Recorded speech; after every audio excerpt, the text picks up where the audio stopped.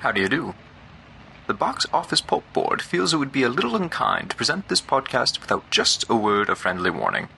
We're about to unfold a cinematic commentary track, made by a group of men who sought to create a podcast after their own ravings, without reckoning upon God. It is one of the strangest tales ever told. It deals with three great mysteries of the internet: analysis, observation, and deconstruction. I think it will thrill you. It may shock you. It might even horrify you. So if any of you feel you'd not care to subject your nerves to such a strain, now's your chance to... well, we've warned you. Now, to pause and refresh. For your convenience, we have an attractive refreshment stand in the lobby, with buttered popcorn, golden good and hot from the popper, your favorite candies, wholesome and rich, plus delicious Dr. Pepper, so bright and bracing with a tang and tingle unmatched by any other beverage. Enjoy an ice-cold Dr. Pepper at our beverage stand right now, and then return to fully appreciate this bop and a movie commentary track. Enjoy.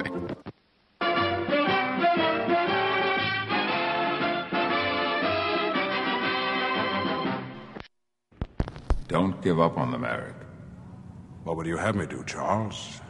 I've heard these arguments before. It was a long time ago. Mankind has evolved since then. Yes, into us.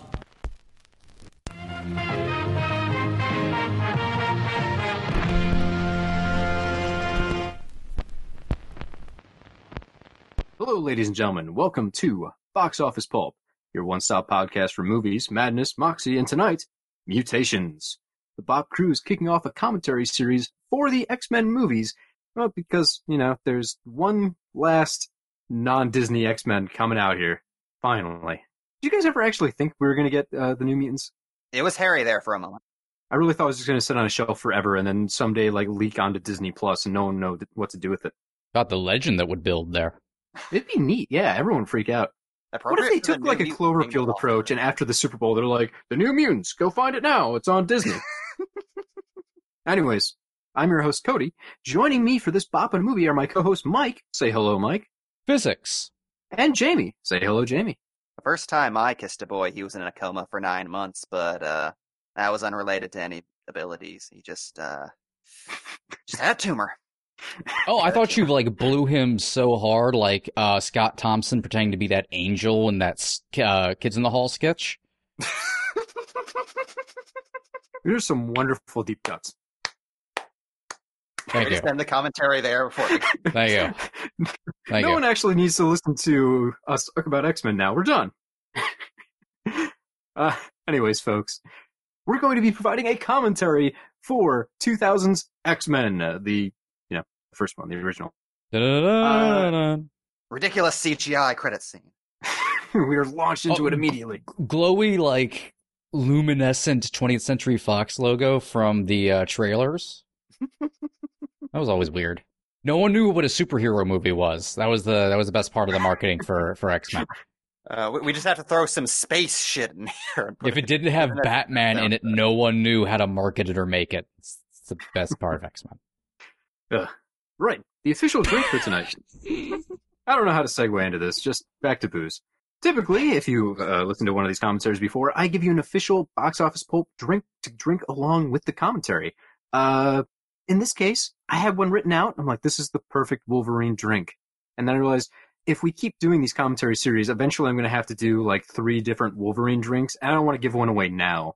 So last minute I had to scrap my drink. Also, I spent hours last night just drinking rum and playing video games, and the thought of more alcohol right now makes me want to vomit. So, for tonight's drink, the official drink of Box Office Pulp is Canada Dry Ginger Ale. Instructions. Fuck you. Pop that can open and have a nice drink. Now, would you say you're as disgusted by alcohol currently as Senator Kelly is by the mutant agenda? Oh no, I can't hate alcohol that much. I'm gonna drink later tonight. So it's a fleeting fancy. You're just looking at some malt liquor in your refrigerator right now, going, "Oh, I can't hate and fear you, buddy." I got 2 very fancy rums yesterday. I got to use them eventually.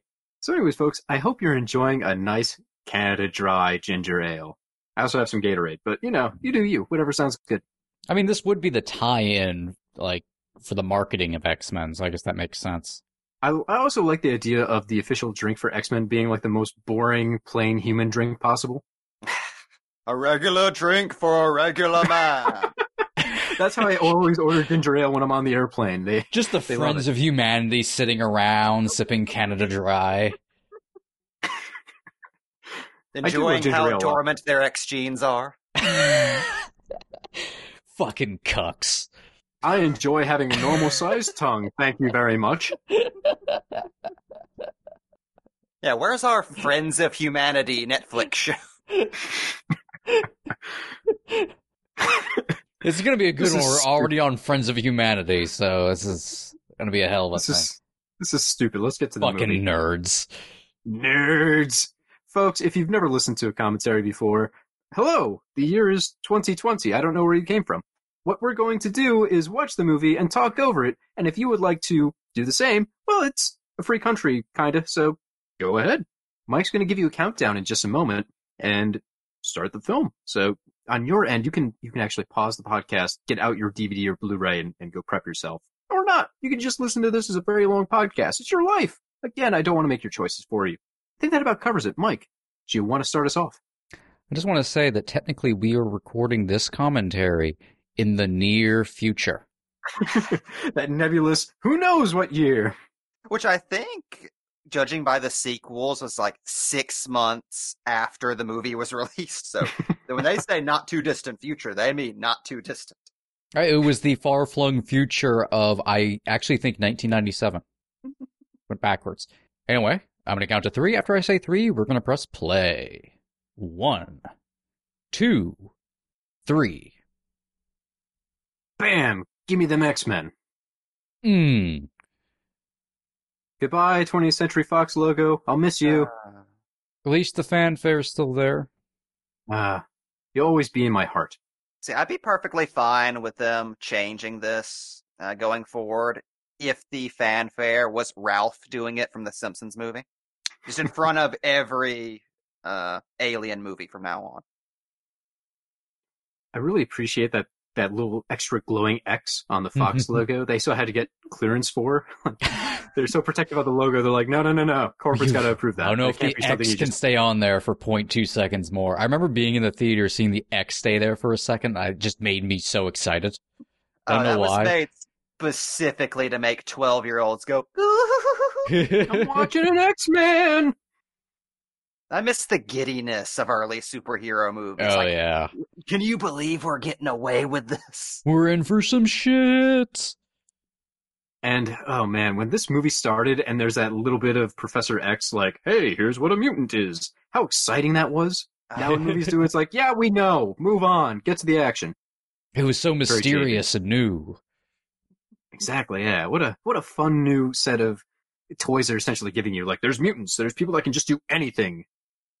That's the concept. You don't have to worry about radioactive spiders or any setup. They just have special powers. They can do whatever. And, like Jamie said, now the Holocaust. Yeah, from a James Bond opening to the Holocaust. I love the stories going around whenever this movie was released of people arriving to the theater like a minute or two late and missing that opening and just walking into this and immediately walking out because there was no way this was how the X-Men was opening. Well, if you didn't know any better, you would be very confused. Like, there's very stark, desaturated, sad-looking Holocaust drama. You're suddenly in Schindler's List. Yeah. The boy with the striped pajamas is here. Like, what happened?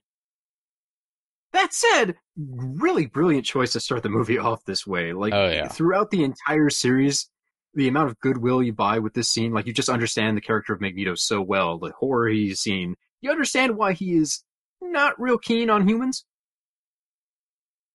That's what's great about Magneto from a writing standpoint. He has the most economical origin of any comic book movie. You just point to a photo in a history book and say, that's Magneto. And you don't have to say anything else. I think even beyond Magneto, like setting up Magneto so perfectly, it's funny to look back at this like from an historic standpoint, where not only is this a perfect mood setter for the film and getting a lot of preconceived notions of out of people's heads when they're sitting in the theater thinking they're going into like a Batman and Robin essentially, but also going forward into kind of the new era of comic book movies. At this like a perfect bridge gapper between what had previously killed the superhero movie and then where we are now. For sure. And And it's so out of line with what, like, even the good, like, beloved superhero movies of the past had given us. So everybody likes to point to Blade as that great tone changer. And as much credit as Blade deserves, I don't think anybody really saw that as a comic book movie. No. Like, it's based on a property nobody had really heard about. If I remember correctly, I don't even think the Marvel logo is prominent at the Nope. opening. Not till Blade Trinity. This was the first, like, actual read at clearly as a comic book movie, serious comic book movie. Yeah, we were releasing a Serious. superhero movie. And X-Men was fairly mainstream at that point because of the cartoon, so... before we move too far past it, one thing I just want to double back on is just the power of that opening special effects segment. Like, we have gigantic action movies now where, you know, John McClane can shoot a Jeep into the air and crash a jet. And it doesn't quite work for me, but that bit where Magneto tears down the gates, it's not overly flashy. Like, they don't have to CGI a lot of it. I'm pretty sure that's all practical kind of stuff. But that sells it so well because it's all rooted really in emotional pieces for the character. It's not a flashy, showy, cool piece of, hey, here's something we can do. It's an emotional extension of what the character is feeling at the time, and it just sells it so well. That stands out to me as one of my favorite comic book moments in any movie. Just, it's so powerful to see that one kid pulling all the guards along with him through the mud as he's bending the gates trying to get back to his parents. Yeah, I definitely agree. And there's something very grounded about it too. It's like there's such force behind it. You can kind of feel the powers if it's real. All the X-Men movies, I think, are very good at presenting superpowers, but particularly the early ones have some of the best presentation of superpowers, I think, in all across the board of comic book movies. Like because there's moments where they're used in such a non-flashy manner. They're so just part of everyday life for the characters in a way that you don't get with other superheroes, where it's always very big and very flashy, or like, you know, when Captain America's chopping wood in Civil War and he pulls like a piece of wood apart. Now it's a big giant moment, but you also you never get a moment of him like using super strength in like a very subtle way. It's only in those big flashy moments that have like a lot of meaning. People just kind of do things casually in the X-Men movies, particularly like starting here. And there's it's such a genius idea to make the first 3 instances of mutant powers that we see come from a deeply emotional place. Like, whether it's, you know, trauma or lust or just survival in Wolverine's case. Like, not up until like the big reveal of the X-Men, we don't really see any powers that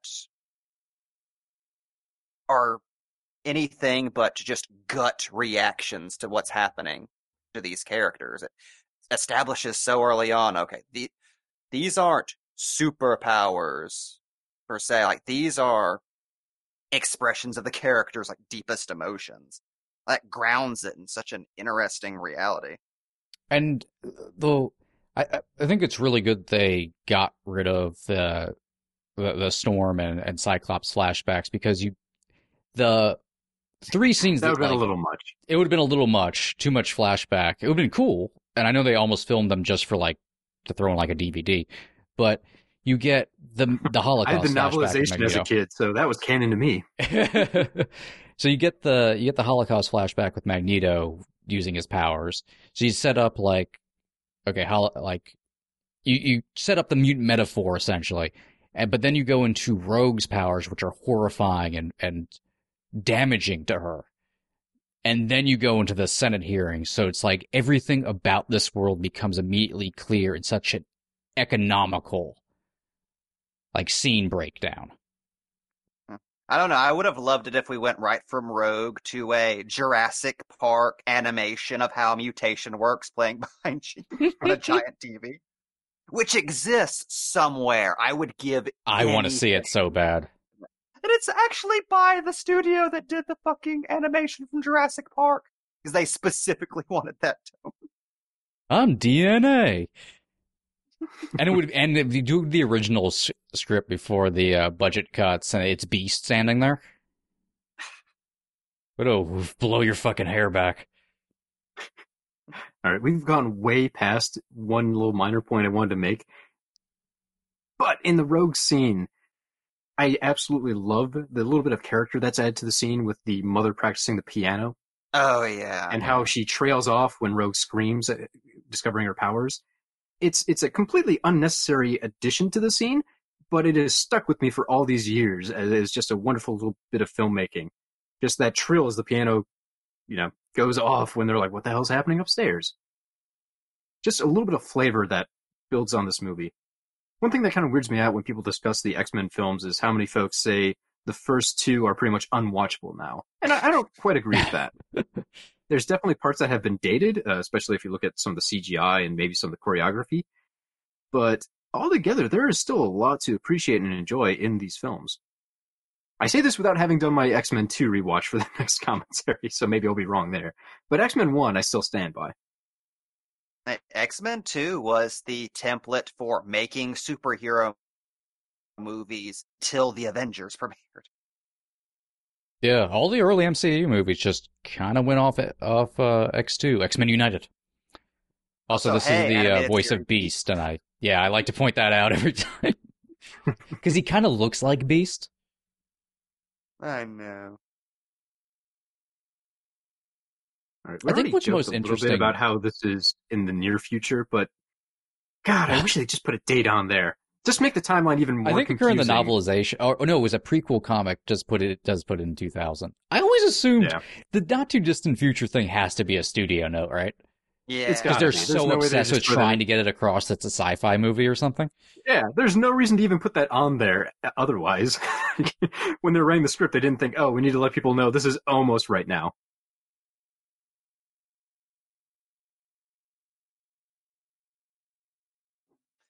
I still can't believe that this scene was conceived long after the fact, because they realized they needed a better opening for Wolverine.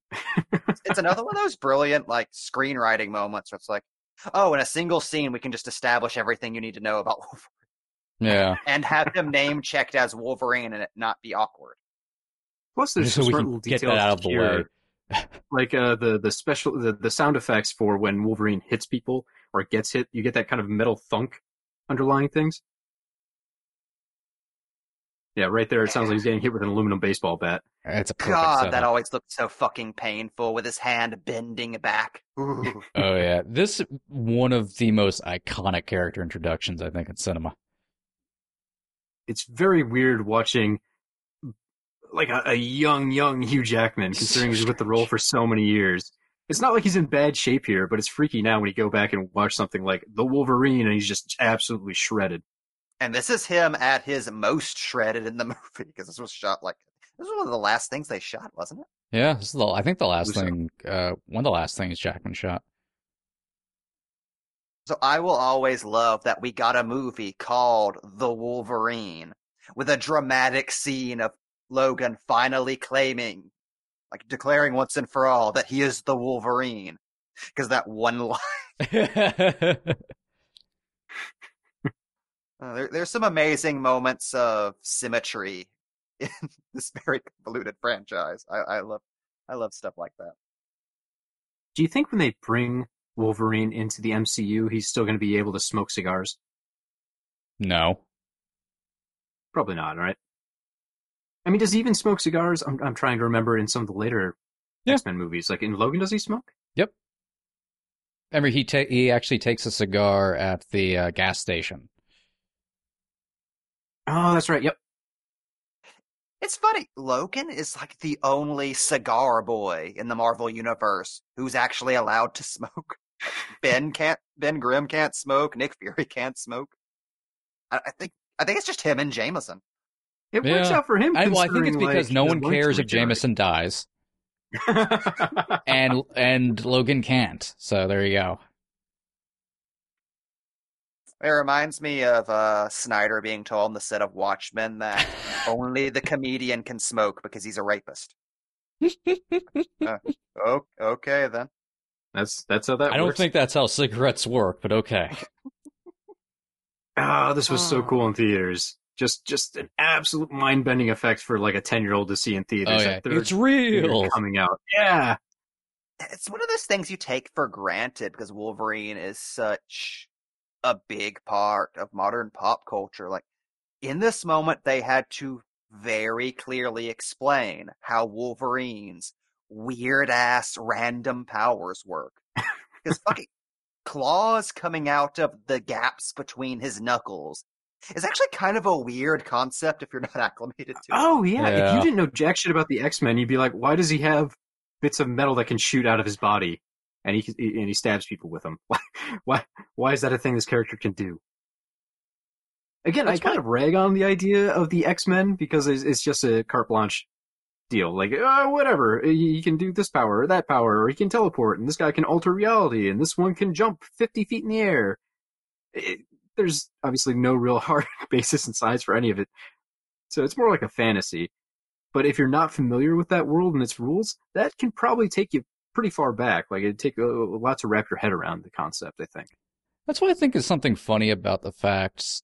The thing that kickstarted the superhero genre, as it's modernly known, that became an actual genre instead of just this kind of like sideshow, like circus thing with the Batman movies and whatnot, is X-Men, the most complicated thing you could possibly fucking make.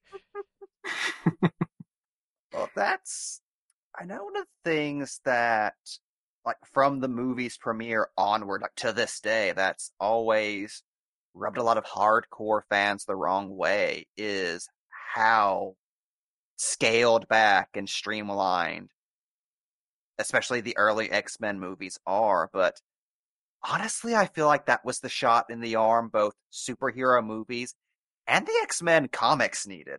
Because that almost immediately led to Morrison and his heavily streamlined X-Men run, which really brought them back to basics after years of very convoluted continuity for continuity's sake comics, especially in the late 90s. Yeah, this saved X-Men comic books, like in a big way. And I think it made it easier, even for non-X-Men properties, for the general audience to start to understand comic book storytelling and how the logic of superhero stories work. So this is streamlined, but that made it so, even the commentary, it's called out that X-Men 1 is kind of just a trailer for X-Men 2. It's like a proof of concept. And it's like the thing that gets all the exposition out of the way. Like, this is totally a, like, late Silver Age X-Men adventure. And then you get to X2, and that's just like a 80s X-Men, like just a normal fucking X-Men story. But this is, like, every little bit is like a puzzle piece, like being constructive. It's what's fascinating about listening to, like, the commentary track or going back to the behind the scenes stuff is you have to construct, like, how you show off their powers and each part of their powers and how their powers interact with the world and the superhero names and, like, why the superhero names kind of exist. That they're not, like, just sort of code names, but, like, mutant names are kind of like a concept. And, like, the building of the costume. It's why Magneto shows up in, like, a cloak and a hat, and then you see him, like, a red shirt with the helmet there to start, like, slowly establishing things. The X-Men nickname thing always kind of struck me as very odd in this universe, because Singer goes out of his way to establish this as a much more grounded kind of universe and get away from some of the flashier aspects of the comic. But they have to keep the names, because otherwise it wouldn't be X-Men. So you even get a scene in here where Wolverine kind of laughs about it, like, oh, what do they call you, Wheels? And it's a weird dig, because he's also called the Wolverine, and there's a guy named Cyclops.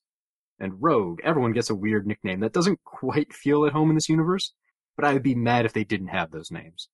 And it sells you on it when the eye-rolling Han Solo character of this franchise fully accepts just calling everybody by their names by the end of the movie. Yeah. When you just have Okay. Wolverine going, Cyclops, you have a shot. It's like, okay, I'm there. They should have used this scene for like 1,000 different, just like public safety awareness ads. Like, click it or ticket, or you'll die through a window. And you'll suddenly be Australian right before the accident. But I think we're a few minutes away from it, but I think a line that does really sell that whole identity thing is Xavier saying that Eric became Magneto. I think it's very important that that's a line that comes after Logan mocking the names.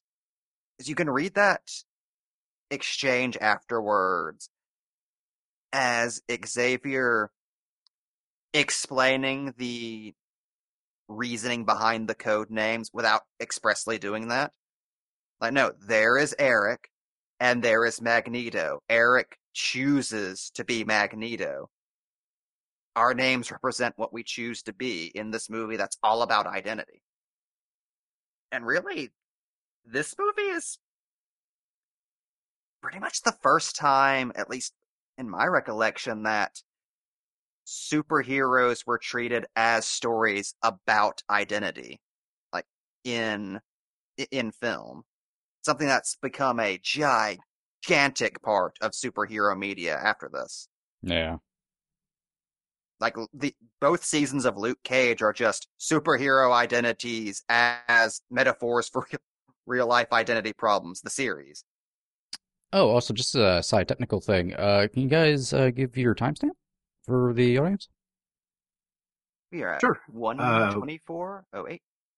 Okay. So here we have the introduction of Tyler Mane as Sabretooth, which, like, I really enjoy Tyler Mane as an actor. He's always like that huge physical imposing presence that you want from these kind of roles. But this version of Sabretooth has never really gelled for me. He looks cool. He works as like a cool like movie henchman. Yeah, I mean, for what the movie requires, it's perfect. You don't really need to make him like a comic accurate version of Sabretooth. But as like a picky fanboy, like it's one of those things where it's always stuck in my craw, like, oh, this isn't my version of Sabretooth. Not my Toad. Well, I think part of it was as a kid, like I never had money for a proper X-Men subscription or anything. Like I didn't have any comics where I knew they were coming in the mail each month. And we lived kind of in the middle of nowhere, so I couldn't get to a comic shop and like pick stuff up all the time. So for me, it was, if I was reading a comic, it was something I either picked up at like a garage sale, and I just had to hope they had a couple of concurrent issues, or whatever was on sale at the grocery store. So I had like a weird mishmash of different comics. And I didn't really have any X-Men. I did have, for some reason, I don't know where I got them from, like 4 or 5 issues in a row of X Factor. So that was like how I knew the X-Men. X Factor was the thing in my mind. And the arc I had was one where Sabretooth joins X Factor and then pretty much murders everyone in X Factor. So in my mind, you know, as a little kid reading X Factor, he's this gigantic beast monster, horrible, deranged psycho that'll just actual murder characters in a comic, which is pretty mind-bending to me at that age. And then you get to this version, and he's pretty much a near-mute lackey. Again, it fits what needs to be done in the movie, but my expectations were really dashed when it was like, oh, this is the Sabretooth we get. Okay. I'm still disappointed by the minimal dialogue with Sabretooth, mostly because I do think Tyler Mane could pull off being slightly wordier. Yeah, definitely. Seen Mane and other things where he can totally pull off a Sabretooth performance. Yeah, I think so. He would have been good as like a straight comic book Sabretooth. I did a little bit of homework. I had to look up the issues I had, and it turns out I had like X Factor issue 137 from 1997. If you look that comic up, the cover stayed with me for years. It's just this feral giant Sabretooth standing behind a character. I had to look up this character because I completely forgot about him. Trevor Chase playing with a yo-yo saying, "It's 10 p.m. Do you know where your parents are?" Which sounds cheesy, but in the previous issue, Sabretooth murdered that kid's parents. So that was fun. That was a nice little trip down memory lane for me. I should see if I can find those comics again. They're probably still sitting at my parents' place. God, the X-Men have so many halls of costumes in this basement.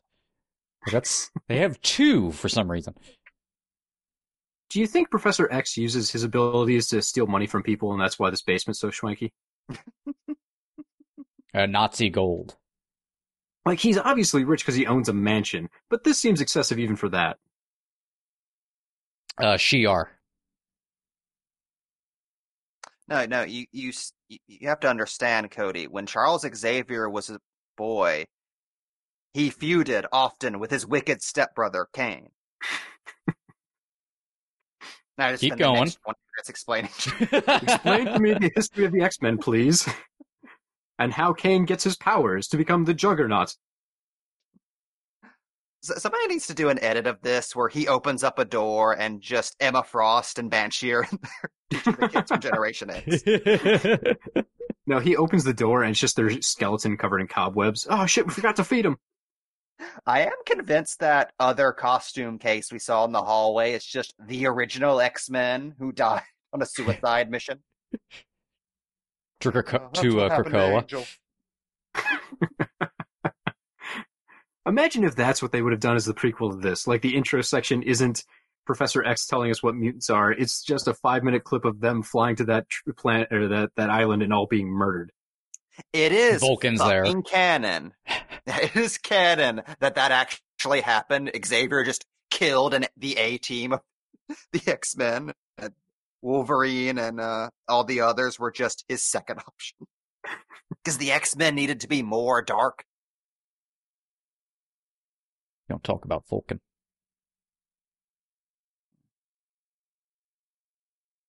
Physics. I don't know why that line's been stuck in my head since I was a kid. I think it's the jolliness of Patrick Stewart's performance. Physics. He was very excited for that line reading. Waited all day. It also, once again, gets a great part of exposition across that, no, this is just a normal school. Yeah, you pick it up pretty darn fast. Yeah. Boy, there's so much going on in this movie. Like, it moves so fast, I forget that it's not even hour 45, which the movie just speeds through so many things and it has so much setup work to do, but it doesn't feel like you're getting exposition dumped to death.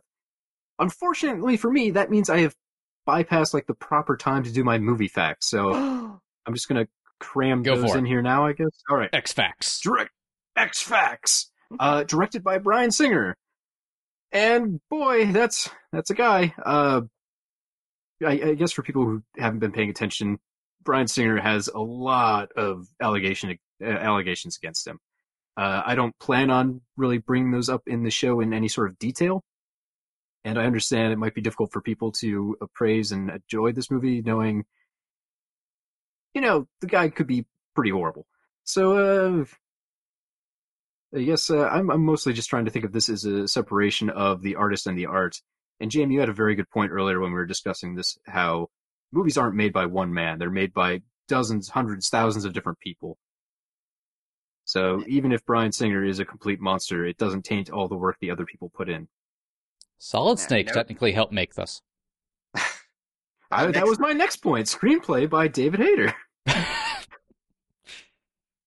David Hayter and like 5 uncredited dudes. That still blows my mind. I did not realize the voice of Solid Snake was also a screenwriter. David Hayter has such a weird career. He's like a superhero himself.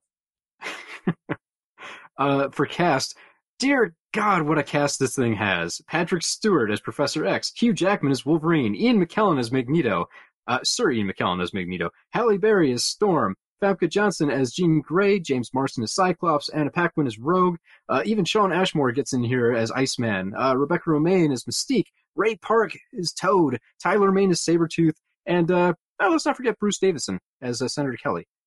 Holy shit, what a cast. Like, they knew they had names when they were doing this, but most of these people I don't think were as big of names at the time. Like, most of them exploded after this.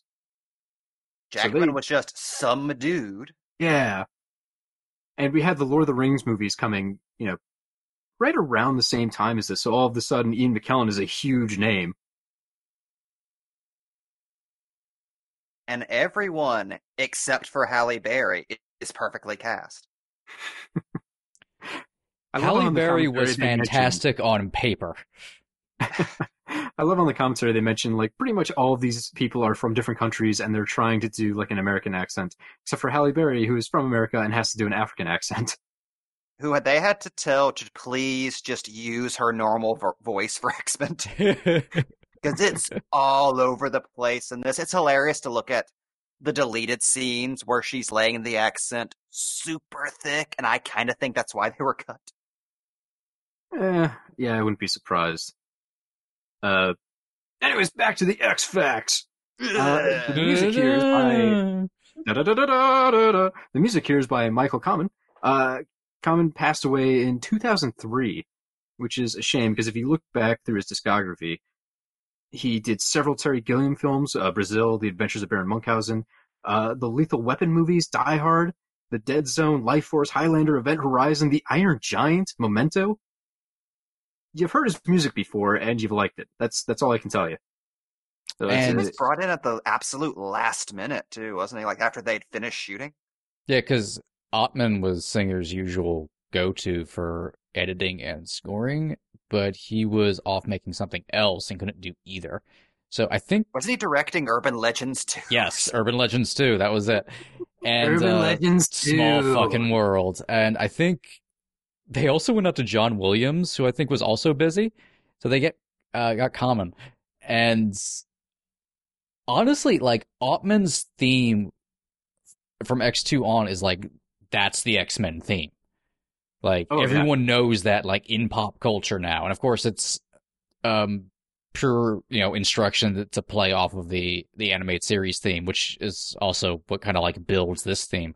But Kamen's music in this, I think, is really underrated and forgotten. Like, all of his incidental music in this is fucking spectacular. And you think of the job he had in front of him, too. He has to introduce Singer's kind of grounded version of an X-Men reality. So that limits what he can do. I imagine in lesser hands what you would do with an X-Men movie in the year 2000. Like, it'd probably be something fairly hokey. It might be something with, like, a lot of synths or electronics that just don't quite match up to what you're seeing. His more kind of classical score that he gave us really sells this world, and I love it. I absolutely love the score here. We're about to hear the Mystique theme, which is absolutely perfect. Oh, it's so weird. I have no idea what he's doing to make the noises. So look at Gyrick just making bedroom eyes.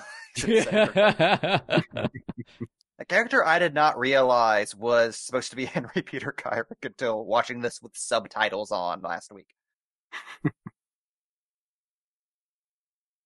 See, this is an interesting choice. When we first see Mystique change, it's through that window and she's out of focus to try and sell like the CGI of it.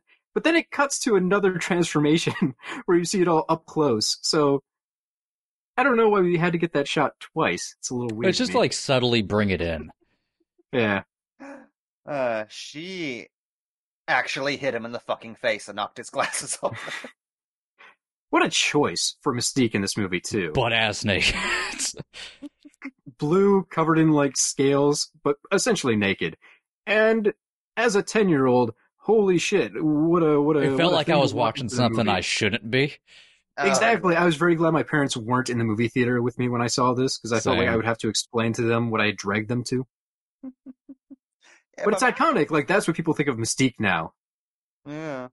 Instead of, like, the kind of white gown with the skull belt. For a PG-13, essentially a family film. It would never happen today. There's so much in, like, these first two movies specifically that would never fucking happen today. Well, plus the pain in the ass to get into that makeup every time you're on screen. If you think of, like, most movie characters that have some prosthetics, they can hide a lot of that because it's like, oh, whatever, his chest doesn't need to be made up today because it's underneath the shirt. We don't have to paint him red. Mystique, always naked, always have to be painted totally blue unless she's going to do her shape-shifting thing. And they Just could get really, a living huge pain in hell. the ass. and they couldn't even really film with her like 2 days in a row unless they absolutely had to. Yeah, there was a story Rebecca Romaine told. I don't know if it happened on the set of this or X2, where her stunt double farted and it just created a giant bubble on her ass because that's how skin tight that was. And they had to Jesus. shut down production to deal with that. You would think like a pin would be enough to fix that problem. You think? No, they had to squeeze it out, like roll it up Oh, her back God. and squeeze it out of a pocket in her shoulder. Jesus Christ. At that point, just kill the poor woman. And that's why Jennifer Lawrence just wore Mystique-colored pants in her movies. But if I'm not mistaken, like, Mystique wasn't even really supposed to have action scenes No. when they were initially going in. Like, that's why they got Rebecca Romaine, because they just wanted somebody to pose before transforming. But the second the producers saw her in that makeup, they're like, no, she needs to be a big part of the movie. Nope. Smart choice. Yeah. End up That's working one of to the their advantage most- to thank God for that horny executive. Just end up working to everyone's advantage. And create like did- moments like this. Like just Yeah. Mystique hanging off of Magneto. It's And so interesting. It makes her more more like- than just a hench person. I love the little bit of character they throw in there. Yeah. Yeah. I like how the choice of giving her these super physical action scenes restored something about Mystique's character that would have been lost in translation otherwise. Like the idea that of all the people on both teams, Mystique is the one that can get shit done. Yeah.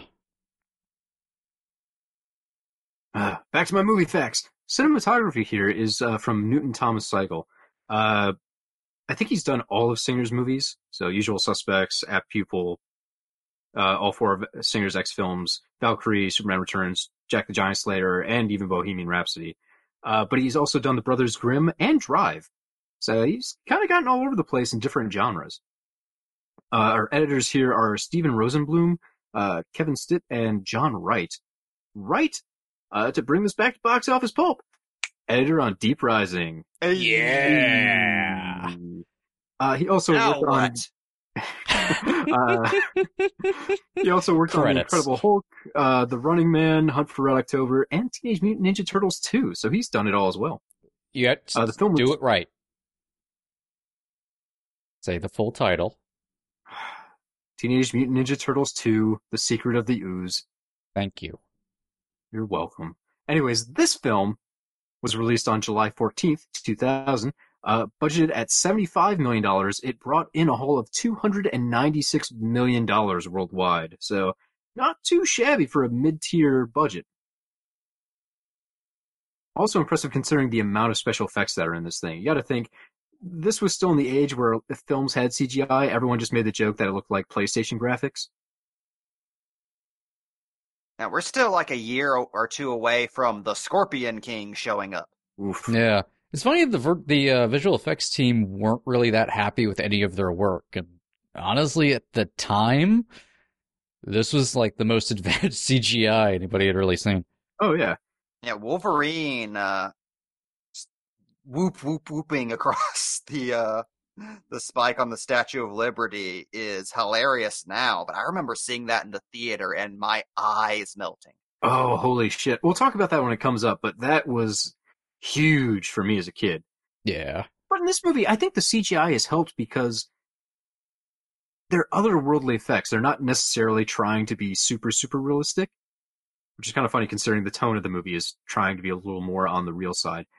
But you think, like, in that past scene when we saw that white glow cover the entire area, it doesn't feel like they're trying to do an earthly effect, which Yeah. helps. Yeah.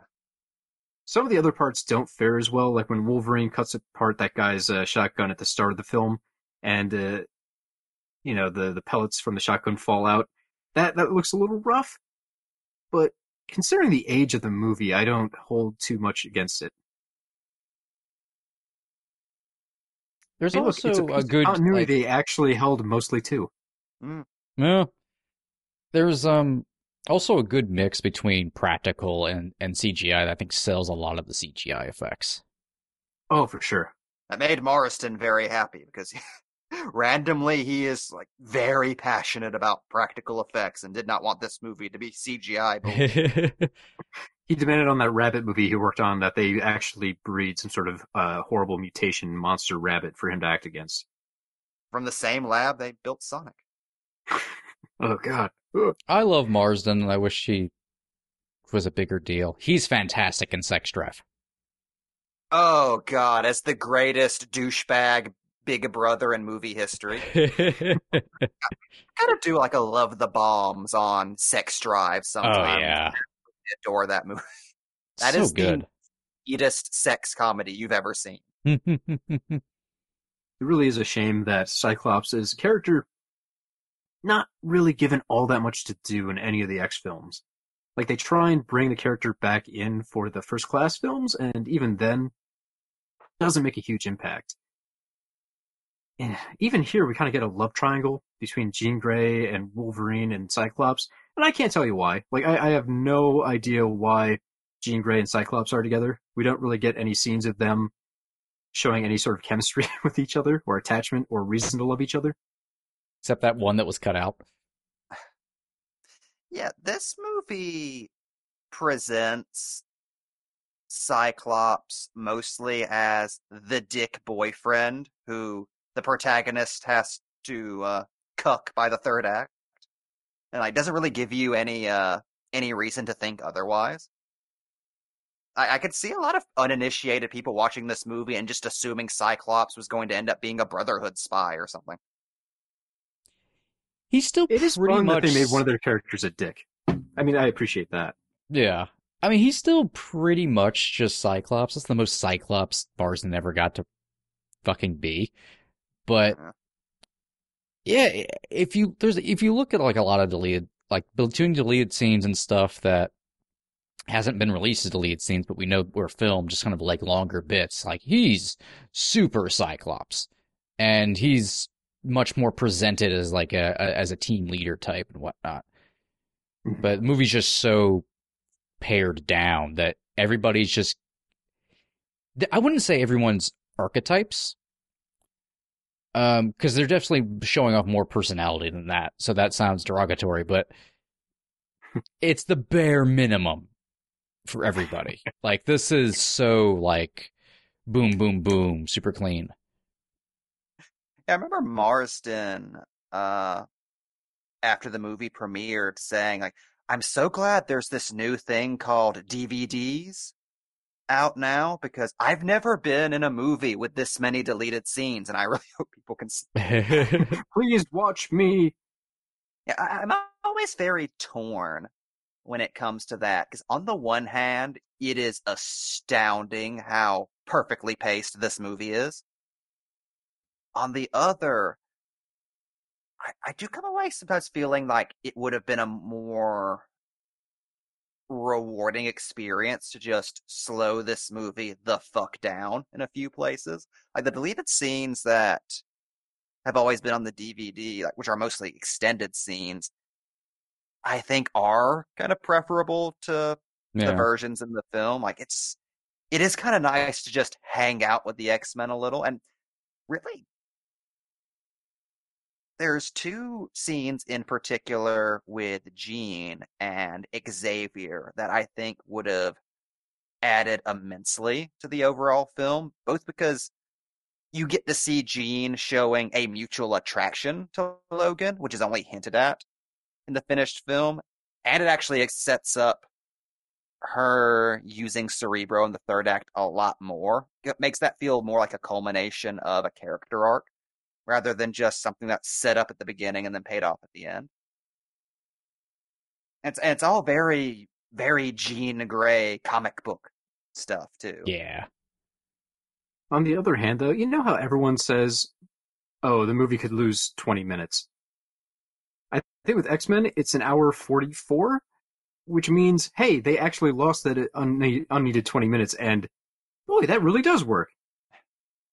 I think X-Men is what people are aiming for when they say a 2-hour movie is too long. Yeah, I mean, Not wrong. It's weird. This movie's such a like precocious balancing act of everything it has to get done. I couldn't imagine actually making this movie. I feel like I'd probably be just having one long conniption fit. But it's Like they I would did like when to filming it. I would like to see as an experiment like an extended cut that puts all those slow like long X-Men conversations back in, those added character beats, both just to see the full version of this movie before it was taken down, but also just out of interest to see, is it so much a balancing act that teeters it? Is Like, this a movie that would benefit from being slowed down, or would that just kill it instantly? Yeah, I think that's just a really interesting editing exercise. Mm. There's a lot of unreleased deleted scenes that you can only find just watching the dailies in the production diary Yeah. that are fascinating. Like that scene between Senator Kelly and Magneto before he activates the Magnetotron. Magneto goes on a long Chris Claremont Magneto monologue that is riveting to see, performed by Ian McKellen. Like, kind of breaks my heart a little that's not in there. Yeah, that's the only place you can see it, and that's insane they've never released that, because, like you said, it's Claremont as shit, but more than that, McKellen is acting his ass off. That might be his best performance in this movie as Magneto. And it's just in dailies on the DVD. Yeah, it's just part of some B-roll. And it's complex, too. Like, you get to see, like, Magneto do his whole, I would like to live with humanity. Like, no, I would absolutely love for man and mutant to live side by side, but I've seen how you people treat people like me. One area where maybe the film does suffer from moving so fast is probably the scene right here. Like, Bobby gives this one, like, hey, people are mad, and Rogue just immediately leaves the X-Men. It's one of those things that maybe could be seated a little stronger, but you buy it, you roll with it. It's just a little silly, like, oh, one person said a mean thing to me, I guess I better leave forever. Yeah, you go with it because movie plot.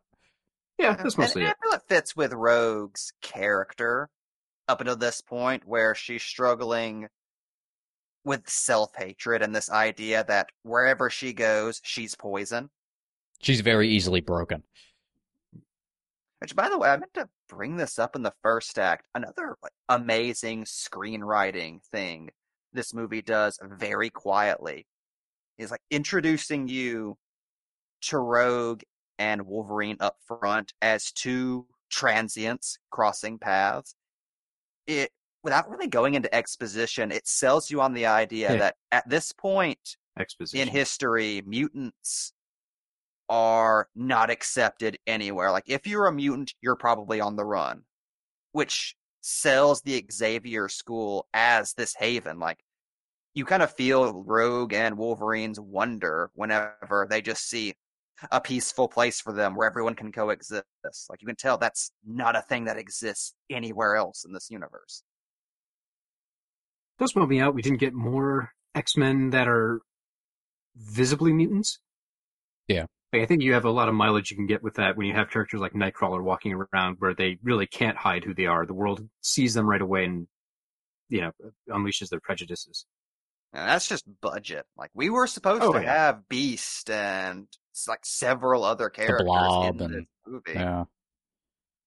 And then Fox made them take out a significant chunk of that original script before they would even greenlight it. Like, what you're watching now is the version of the movie that costs nothing. I mean, it just gets a little weird because, like, our mutants that have, like, outward mutations are the bad guys. Also, as a kid, like, my cousin was a huge Wolverine fan, so we saw the movie and he was very excited because his favorite character was, like, the main character of the show, which is expected. Wolverine's the biggest name when it comes to the X-Men. But I'm in the background like, I like Nightcrawler a lot. I wish Nightcrawler was Little did you know Nightcrawler would have his day. And I was so excited in the theaters when I saw the trailer for X2. Oh, what a day.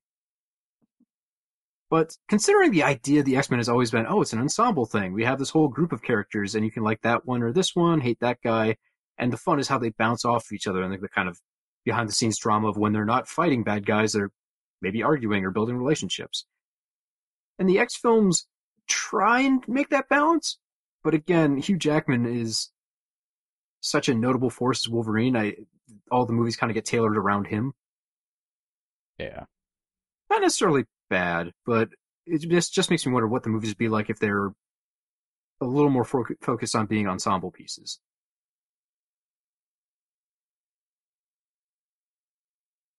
Go back to Rogue for a minute. Looks weird. Oh, yeah. I'm sorry. Marston looks so weird with just the visor and regular clothes. Oh, and then those, the X-Men 1 visor. Pretty rough.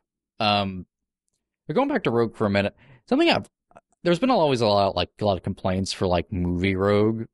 And of course, she's more based on early Rogue before the Miss Marvel powers, which I think goes over people's heads because of the X-Men the animated series. But people also, particularly in this movie, like, she's such a damsel and whatnot, but it's something I appreciate about Rogue's portrayal of actually having her act and treated as a child. Like, there's no, unlike a Jubilee or a Kitty Pryde, who obviously she's an amalgamation of, she doesn't really have much of a call to action or anything like that. Like, she never goes forward in that way. She's just more, I think it sells a lot about the universe and mutants that they're not all fucking superheroes. Besides, like, her powers being more of a curse type thing. Just no one, like, all because you're a mutant doesn't mean you are all of a sudden, like, having action scenes and shit. Like, she's just a child and wants to be a child, and she's, like, being taken even by other mutants because of what she is. Yeah. It sells you on how necessary the X-Men are. Yeah. Because when that concept's thrown at you, I imagine a lot of people's first thought is, right, so if everybody's got superpowers, why the hell do they need the X-Men looking out for them? Also, sets Rogue up for, in this movie, a solid arc for her to become more comic book Rogue-esque. Yeah. No, the goo. The goo! Not the mind poison. I will say, as a kid, watching this movie, my mind was blown when we get the reveal here that Magneto isn't actually after Wolverine. He's after Rogue. I'm like, whoa! After all of that marketing. Like, I just never saw it coming. Like, it just seems like, oh, well, obviously the most popular character will be the one that's the MacGuffin. It would be hilarious if they kept the reveal in the Solomon and Chris McQuarrie script where Magneto just needs his adamantium skeleton to power his machine. Which is really I just need your skeleton to dance here for me. Dance, Wolverine, dance. Magneto is slumming it so hard in that version of it. Oh, yeah. I need this hobo with a magic skeleton to power my Doom Ray. Don't worry, you'll have it right I can back when I'm done with control, it. so I could just go get some.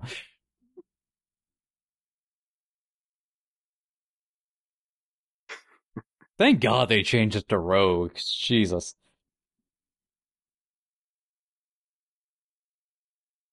And it's such more Magneto plot, like, not being really aware that he's killing a mutant to make a point about mutants. I love that little bit of hypocrisy. It's well, no, I'm more important than you are, so it's okay if I sacrifice you. I'm still needed for things. Don't make me kill myself on my super X-ray death device. We passed this by a long shot now, but I still want to go back to it. Senator Kelly pushing himself through the bars of his cage and then dropping into the ocean, only to emerge as a gill slime man. Ugh. Freaked me out. Very uncomfortable with that as a kid, yeah. Like, that was an amount of body horror I was not expecting in this film.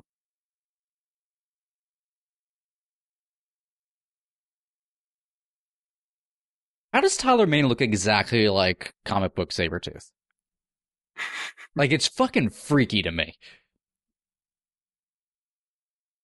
I know I was complaining before about Sabretooth, but I do appreciate the choice of when he says his lines, they're kind of whispered. Like that's a neat contrast to the big bulking aspect of his character. Yeah. And they go out of their way to kind of show that he's a bit of a simpleton.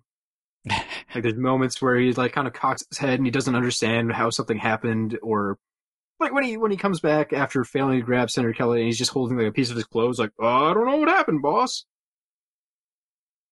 I was talking about this when we were joking about Toad the other day, which is I miss movies where even like the side villains with two lines were filled with personality and they were memorable and like you knew they were characters, and now it's like, oh, Crossbones blew up in the first act.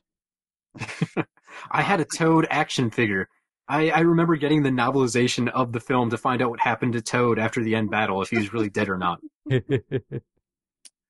Honestly, I think the closest modern equivalent I could think of that is, ironically, Alexander Pierce in Logan. Yeah. Who's ultimately just a henchman, but you remember that fucking character.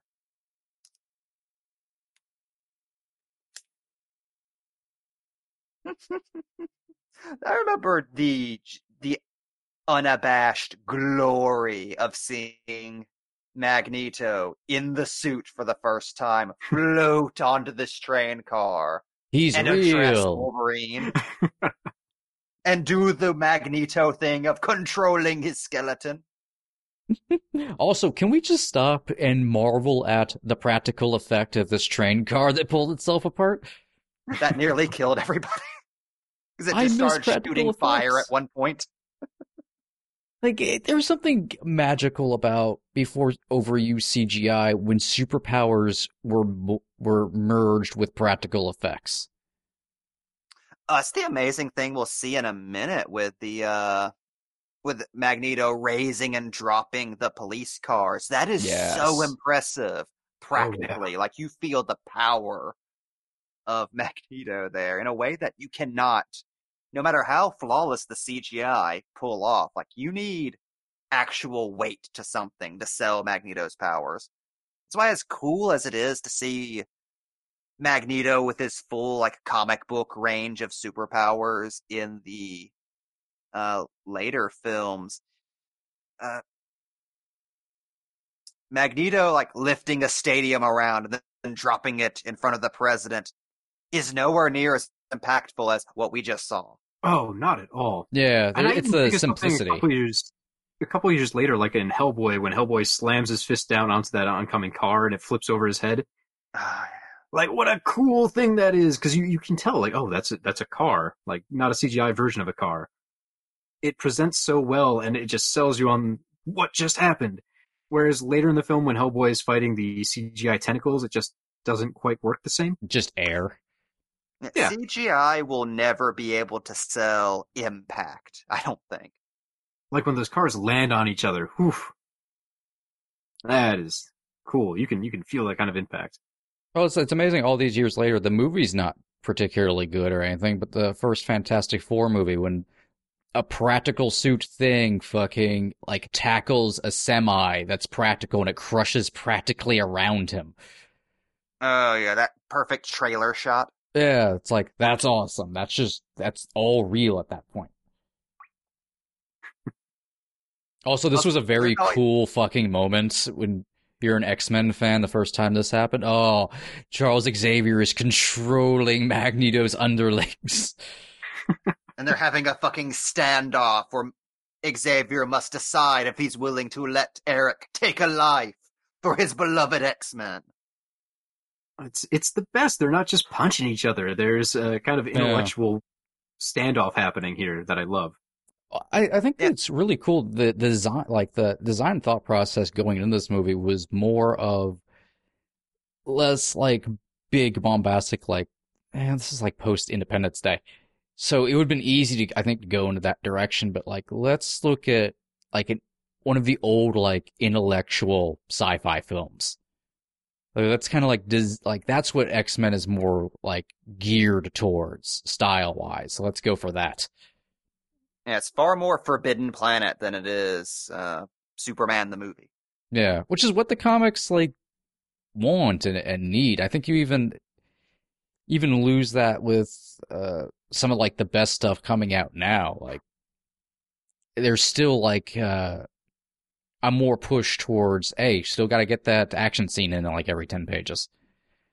That was what was so great about the third act of Doctor Strange, where Doctor Strange uses Doctor Strange logic to solve a Doctor Strange problem. Yes, exactly. And people think of that, I think, it's one of the more popular and memorable MCU final battles.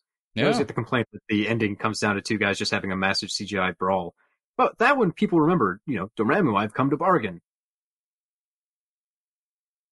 I think that I says a don't think lot. that would have worked here if Wolverine just comes in and says, Magneto, I've come to bargain, and then just has his metal skeleton pulled out. But If this was written by Grant Morrison.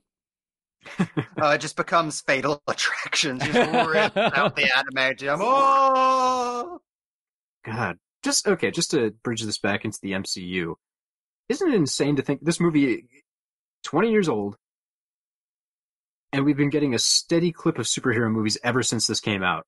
Mostly because this was very successful. The Spider-Man film that came out 2 years later was huge. We had stuff like Blade.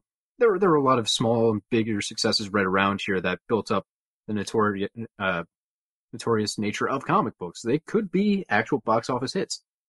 But everyone said that was a bubble, and they've been wrong for decades now, which weirds me out. You really would think at a certain point people will get tired and be like, nah, we've had enough superheroes. But considering how much money things like Endgame have made, Captain Marvel, Black Panther, and the latest Spider-Man have all made over $1 billion worldwide, people don't seem to be tired of superheroes in the slightest. And the genre keeps introducing new, different avenues it can go down. Hey, comic books haven't gotten sick of superheroes yet. That's the reason movies wouldn't burn out on them. Yeah. People are really sick of comedies. I think the comedy bubble's about to burst. Also, I just want to say I love the logic Senator Kelly is using this. This is like if Ted Cruz realized he was transgender tomorrow. I was like, I have to talk to Laverne Cox immediately. Speaking of, we missed this moment earlier, but I just want to talk for a moment just how beautifully written and performed and very essential, I think, to the heart of this series. That scene with Logan and Rogue in the train car is. Oh, yes. Like, one of my favorite moments in this entire series is that quiet moment where Logan says to Rogue, these people seem to want to help you, and that's rare for people like us. Like, there is something so powerful to me about that moment where Logan says, like, for the first time, people like us. Like, this middle-aged drifter and this teenage girl who have absolutely nothing in common up until this point are united by the fact that they're both part of the same people. And it's something that has grown to mean a lot more to me as I've gotten older. Like, there's a lot of bullshit involved with being queer, but one of the absolutely beautiful things about it are those moments you have with people, sometimes with perfect strangers, people you have nothing in common with, who will come to you in moments of solidarity like that and say, hey, we're in this together. And I love how X-Men is able to give you stuff like that, like without ever really needing to like be super on the nose about it or preachy. Like, X-Men as a concept is often given a lot of flack for being, as Deadpool put it, an out-of-date metaphor about racism from the 60s. But stuff like that shows just how universal this could be. Like, there's something, like, as weird and broken as the X-Men can be, there's something universally flexible about them. There's something perfect about X-Men at its core. But I think you can always use the X-Men to represent whatever minority group you want to talk about. Like, I think you always will have persecution from the majority force. Maybe it was about civil rights in the 60s, but today, just as easily, you could take the same messages and apply them to people following different religions or people that are queer. Magneto, in particular, is unfortunately an evergreen and constantly relevant character. Yeah. You can look at pretty much any persecuted people on this planet, past, present, or future, and you're always going to see that schism, that faction that's going to say, look, I don't care like what pie in the sky dreams you have about everybody getting along at some point in the future. I'm going to look after me and mine, and if I see a threat coming, I will eradicate them without a moment's hesitation. Like, look on Twitter for 5 minutes and you'll see a lot of Magnetos out there. Well, that's the thing. Yeah, we have two very different viewpoints on how to deal with their situation in Magneto and Xavier, which is great. You kind of get that both sides because, like you said, in any situation, if you think about resistance or support, no one's going to be of the same mind. You'll kind of break down different camps, and those camps, even though they're on the same side, won't necessarily agree with each other and might turn to infighting. Frequently does. Twitter is terrible. Twitter is just stupid X-Men. My power is I can Ultimate express X-Men? thoughts in small blurbs. Pretty much. It has the tone of Ultimate X-Men. Speaking of stupid, Xavier spinning around going, oh, and then falling out of his wheelchair is the funniest fucking thing. That's the moment he became Professor X. His first, You are driving me insane. God, I love this speech by Cyclops to Xavier. That's such a great, like, perfect encapsulation of Scott, too. Like, as shortchanged as Scott is in this movie, you almost don't have to say anything else about Cyclops. Like, that's the character in a nutshell. Yeah. Xavier is his father. The X-Men are his family. All he cares about is being worthy of taking care of this family the day eventually the father's not there anymore. How annoyed do you think Patrick Stewart was that when he had to play Comatose, they had him keep his eyes open? I think he just was excited he got to show off his chest hair. I've been working on this for you. Stewart has a mane. If I ever play a Comatose in a film or something, I really hope they just allow me to act like I'm dead. Just lay down. Don't worry about the breathing thing. Just close your eyes. Take a nap. That's perfectly fine. Don't act. Yeah, it's a shame right before he landed into this coma. He had all of his skin replaced with plastic. I know he doesn't look real, but he's real. That's his mutant power. He's the living mannequin when he's sleeping. So I love how the Brotherhood is the supervillain team where every member is the mute assassin. A team composed entirely of odd jobs. That's why they're so efficient. Can't argue if you don't talk.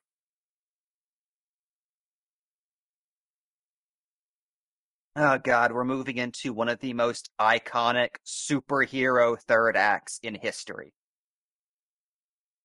And it's amazing that it's still iconic after all these years. For all of its simplicity and, it's not particularly bombastic or this huge scale, but... Yeah, it's a nice bit of symbology that they actually have to fight over their ideologies on the goddamn Statue of Liberty. Like, yes. It's pretty on the nose, but it gets the point across. And the X-Men and the Brotherhood have conflicting feelings on what that statue means.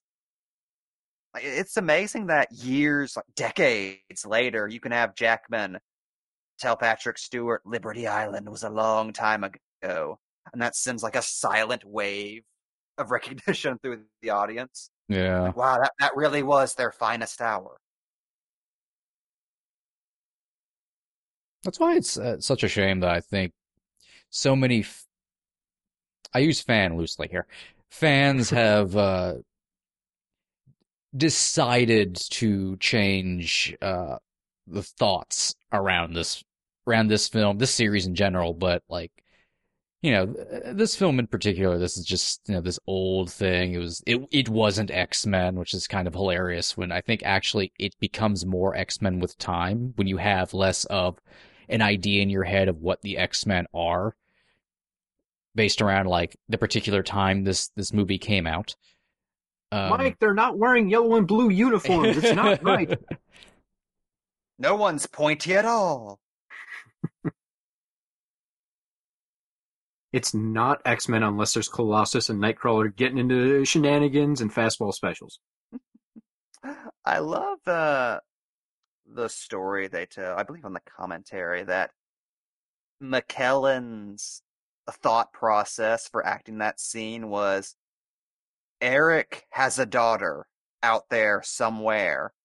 Maybe she's passed away, maybe he just doesn't have a relationship with her, but somewhere out there, there's a daughter of Magneto, and in that moment, he's talking to Rogue as if that little girl's in front of him.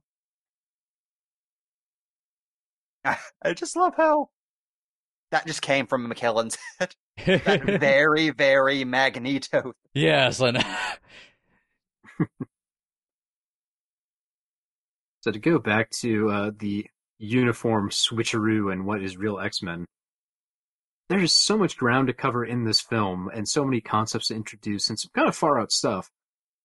I can understand why more staples of the X universe aren't introduced. But as a fan, you still have to be a little disappointed little pieces don't slip in, like the Danger Room. Yeah. I think the Danger Room was the first thing they had to cut out to get greenlit by Fox. Yeah, well, if you think about it, it's just a training room, so by nature it's probably not that important, and also going to be very expensive to do. So I totally get why it's not there. It's just something you like to see. It's part of the identity of the characters. Yeah. Or like the Sentinels, but again, this isn't a Sentinel story, but when you think X-Men, you think the Sentinels. God, we really haven't discussed, like, the production crunch this movie was made under. Like, half of the things you can complain about in this film came about because they had one of the tightest shoots in film history. Everything went wrong. The main character had to be recast a month and a half into filming. And then Tom Rothman calls up Bryan Singer and says, yeah, Spielberg's doing AI in 2000 instead of Minority Report for us, so we got a hole in the schedule. Can this come out 6 months earlier? We're not giving you any more money, by the way. A moment frozen in amber thanks to B-roll. A moment where you get to see Singer look into the camera that's recording him, and then just walk off. As everyone starts screaming about how much money this is going to cost Fox. Just promotion-wise. The first thing anybody asks is, but they're giving us more money, right? For trailers. Trailers and posters. The essentials. Yeah, they were told, like, Rothman just called in the middle of shooting to say, it's a July 4th movie now. And Singer was over the moon because he thought he meant July 4th, 2001. Like, oh, we can actually make the movie we wanted to make. No. This movie has to come out 6 months early. God. Even the costumes, which, well, the concept behind the costumes was very much an aesthetic choice on everybody's part. Nobody was happy with how they actually turned out. Because of crunch. Well, just imagine performing in a full leather outfit like this, too, and you're supposed to be in a stunt-heavy set. Where they couldn't move. That's why by the end, you can just see that Wolverine's costume is just in shreds, because it was the only way he could fucking move. Just fuck it, let it be torn. We'll just say it would happen in the fight.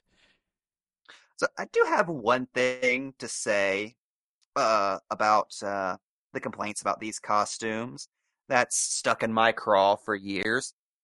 Yes, it's very, very funny that they're supposed to be superheroes and can barely move around in the fight scene. That's also really funny when Batman cannot fight at all in literally any Batman movie up till The Dark Knight. Yeah, where's all the complaints for that now?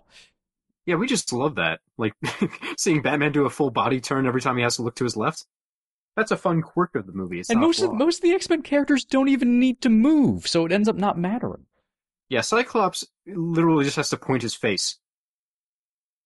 Like, even Chris Claremont was relieved whenever he found out they were just doing, like, X-Men 1 bodysuits instead of trying to replicate the comic book costumes. I think the word he used was disturbing. God, that would be so weird if they were just, like, if everyone had fins on their heads and they were all in primary colors. Yeah, well, And- that's the thing. Well, Like, if you early look back at the films, Apocalypse, they end up in the uniforms at the end as a bit of a stinger, and those didn't look great. So it's a hard look to pull off. I can see why they didn't go that route, even if it's a little nondescript compared to the cool colors we're used to. I mean, when I was a kid, I was bummed out, of course. I think by the time I'm sitting in the movie theater watching this, I don't care about the fucking costumes anymore. Yeah. And really, and now looking back, they're just going off of early X-Men comics where they're all, like, they're a team, so they're all in uniforms that all look pretty much the same. Just, they went with something that were like, okay, leather would protect them. They went with black, so they weren't garish looking, which, you know, they did at least try the different colors. They just could never get it to work. And to be Costuming, fair, costuming, like, it's weird to use technology, but costuming technology was a lot different than what you're able to, like, put together now when it comes to costumes. oh, yeah. And to be fair, like, those Jack Kirby costumes were blue for black anyway. Yeah. Like, they're just supposed to be black and yellow. Can we take a second to go back and talk about Ray Park as Toad? Always. Because one, I enjoy the fact that he actually gets to talk in this movie, unlike, you know, Phantom He's not Menace where they dubbed. overdub him. Yay! But God, it's such a weird choice to have Toad flip around that metal bar and do a Darth Maul pose for the camera. That was Oh, yeah. deliberate, too. Like, no, Oh, you yeah. have to wink at the camera. Like, acknowledge that you are Darth Maul, because everyone in the audience is going to be going, is that Darth Maul? Yeah, it's just such a weird meta choice to bring it up so blatantly. And I guess like the character is portrayed as a bit quirky in this film, you know, like he does Yeah.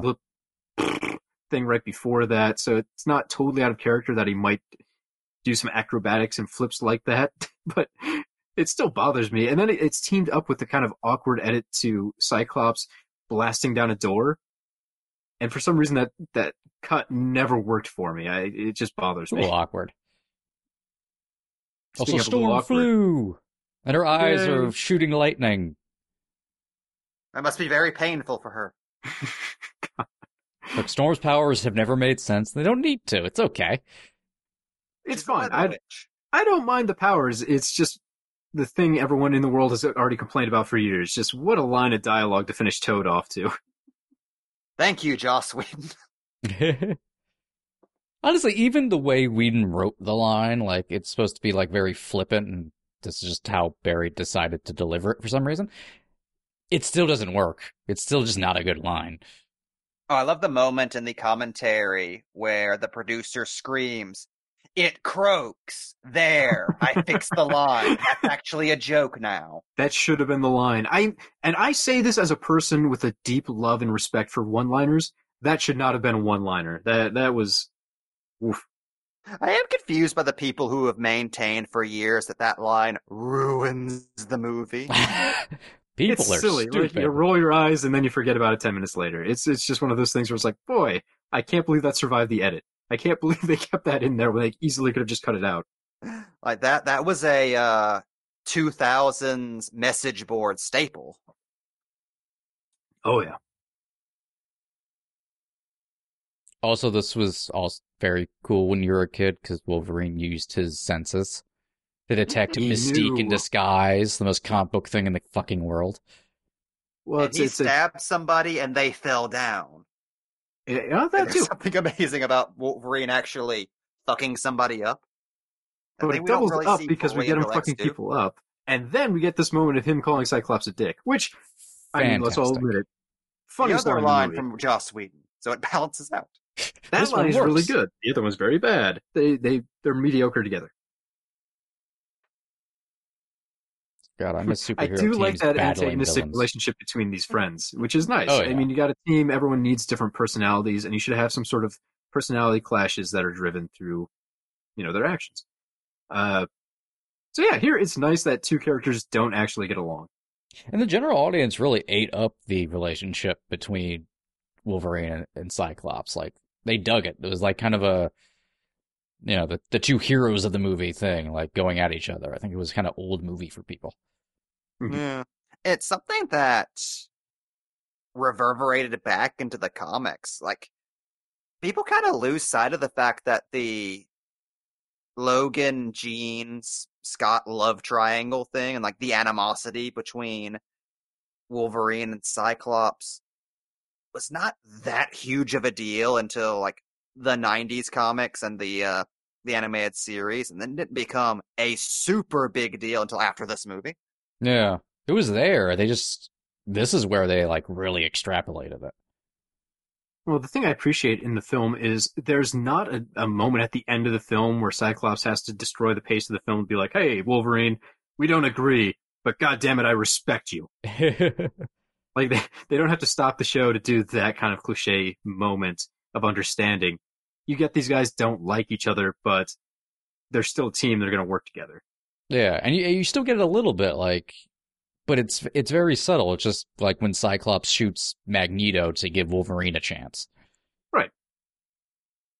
Yeah, that It's doesn't like, need to be stated. interesting. That's something you can just do and let the audience pick up. Like, Yeah. You don't have to hit us over the head by explaining it out loud. And it's something they never really like feel the need to fully resolve. Like, the cathartic moment of union between those characters, like in this entire franchise, just them holding each other after Jean dies in X-Men 2. Yeah, still a great pretty much moment. It's that and just Guys, the button. spoilers! We'll get It's that and the Yep. button.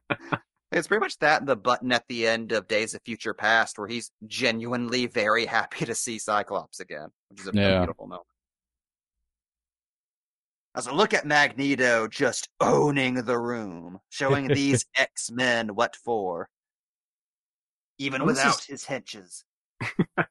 This is, a fun moment. Again, it's not a brawn situation. They have to figure out, using their smarts and skills, how to get out of this situation they've been trapped in. I like that. It's more creative action scenes than just a full-on brawl. And Logan has to solve all these problems the Wolverine way, which is hurting himself over and over and over. And Scott must briefly lose control. I like how there's a deleted scene of an extended conversation between Jean and Wolverine, where Jean explains Scott's need for control. He could blast a hole into the side of a mountain. That's why he doesn't live over near the mountains. It's too risky. Also, Was it goddamn, a it wasn't until rewatching this. I mean, we're not there yet, but I always took like, it's like X-Men 3 and Apocalypse. Like those are the those are the X-Men movies that end with them using teamwork to defeat the villain. I forgot, like, oh shit, they do that here. Like, this is super X-Men teamwork. Like, after Wolverine takes out Sabretooth and gets everybody free, they utilize teamwork where they all combine their powers to defeat Magneto. And tagging up on what something you were saying earlier about seeing a superhero team fight villains, if I could just hold the Infinity Gauntlet in my hand and snap one thing into existence with modern superhero movies, it would be having teams of supervillains be a thing again, instead of Yeah. just the Avengers fighting an army or a robot army or Well- an alien army. See, this isn't an Infinity Gauntlet thing. This is like a corrupted genie wish, because we did get that with Apocalypse. And I don't know if that actually was satisfying. I would was say for that's me. the highlight of. I would say that's the highlight of Apocalypse. Yeah, third act Apocalypse is awesome. We'll get there. We'll get there. I have Be issues with revealed. Apocalypse, but This scene! Oh, it's coming! the Yeah. fireworks and it's fucking Oh. spectacular. Look at it. God, that was the coolest thing I'd ever seen in theaters at that point. Like, as a 10-year-old, just watching Wolverine flip around the Statue of Liberty. One, It's it like wasn't half the just the marketing campaign. yeah, it wasn't just the stunt though. It was the fact that like I had an awakening in my mind that the camera actually followed him around. Yes. That was like an impossible move. That's not something like they could actually go out and film normally. How the hell they did that? Boy, that was Even watching it today, I still kind of get chills, even though the effect has become a little dated. So cool.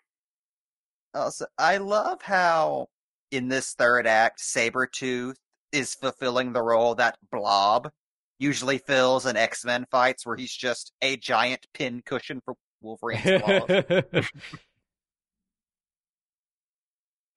It's an interesting choice. They stuck with a little bit of comics deep lore that Sabretooth takes, Wolverine's dog tags. It's never really explained in the film at all, but it's just a neat little touch they threw in there that was probably confusing to other folks who didn't It's bother. weird to think that Sabretooth is going, oh, hey, it's my long-lost brother, James. Yeah, better not say anything to him. And Sabretooth is dead forever. Goodbye, Liev Schreiber. Yeah, like the McQuarrie script and whatnot had Sabretooth still know Wolverine and whatnot. I don't really know. I guess they just got pared down because they wanted to save a lot of, have Wolverine's memory be 100% blank, so anybody knowing who he is. So I think they still wanted to hint at Sabretooth knowing Wolverine, but didn't want to say it out loud. They probably had plans to have Sabretooth come back in some form. It just never fucking happened. I believe so. I'm going off 20-year-old memory, but I do believe Maine talked about, after the movie was done, that there had been at least discussions with him about coming back in X-Men 2 and being part of all the Weapon X stuff they had planned. Yeah. That'd have been neat. Toad, they have no excuse for. God damn it, why'd you leave behind? He was having flashbacks. He had to get therapy. I really, when the movie was being produced, X2 was being produced, I was following all the news to try and figure out, is Toad back? And is Mortimer Tone to be coming back? I want Sabretooth and I want Toad, god damn it. How are we denied a battle between Nightcrawler and Toad? Come on. Oh, We're made for each other. Flippin' shit. Being vaguely swashbuckling. Seriously, I don't mean to shit on modern superhero movies, and I'm not with this, but this is literally a ending moment coming down to Wolverine's gotta scratch something, and it's honestly more affecting than a lot of shit that comes out as far as third act moments go. Part of this is nice because we are getting a lot of reaction from people that are in harm's way. That helps a lot. Yeah, a lot of action movies now are kind of in a bad spot where if you include random civilians getting just destroyed by superheroes doing their job, it puts everything in a bad light. So you don't include those people, and then other people get mad because those people aren't around, so it feels like there's no emotional stakes. I'll say it would have been hilarious if Cyclops just shot Logan in the back. It's like, took care of the guy trying to fuck my wife. I lost control. Then he puts on his sunglasses over his visor. Also, dramatic hair reveal here. Look, you people have seen the cartoon. We gotta let you know how that happened. Like how they decided to make her hair more comic books than it needed to be.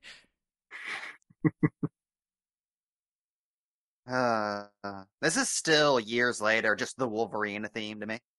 God, what a good piece of music. I remember this entire sequence reducing me to tears when I was watching this as a 10-year-old. because it's not really something.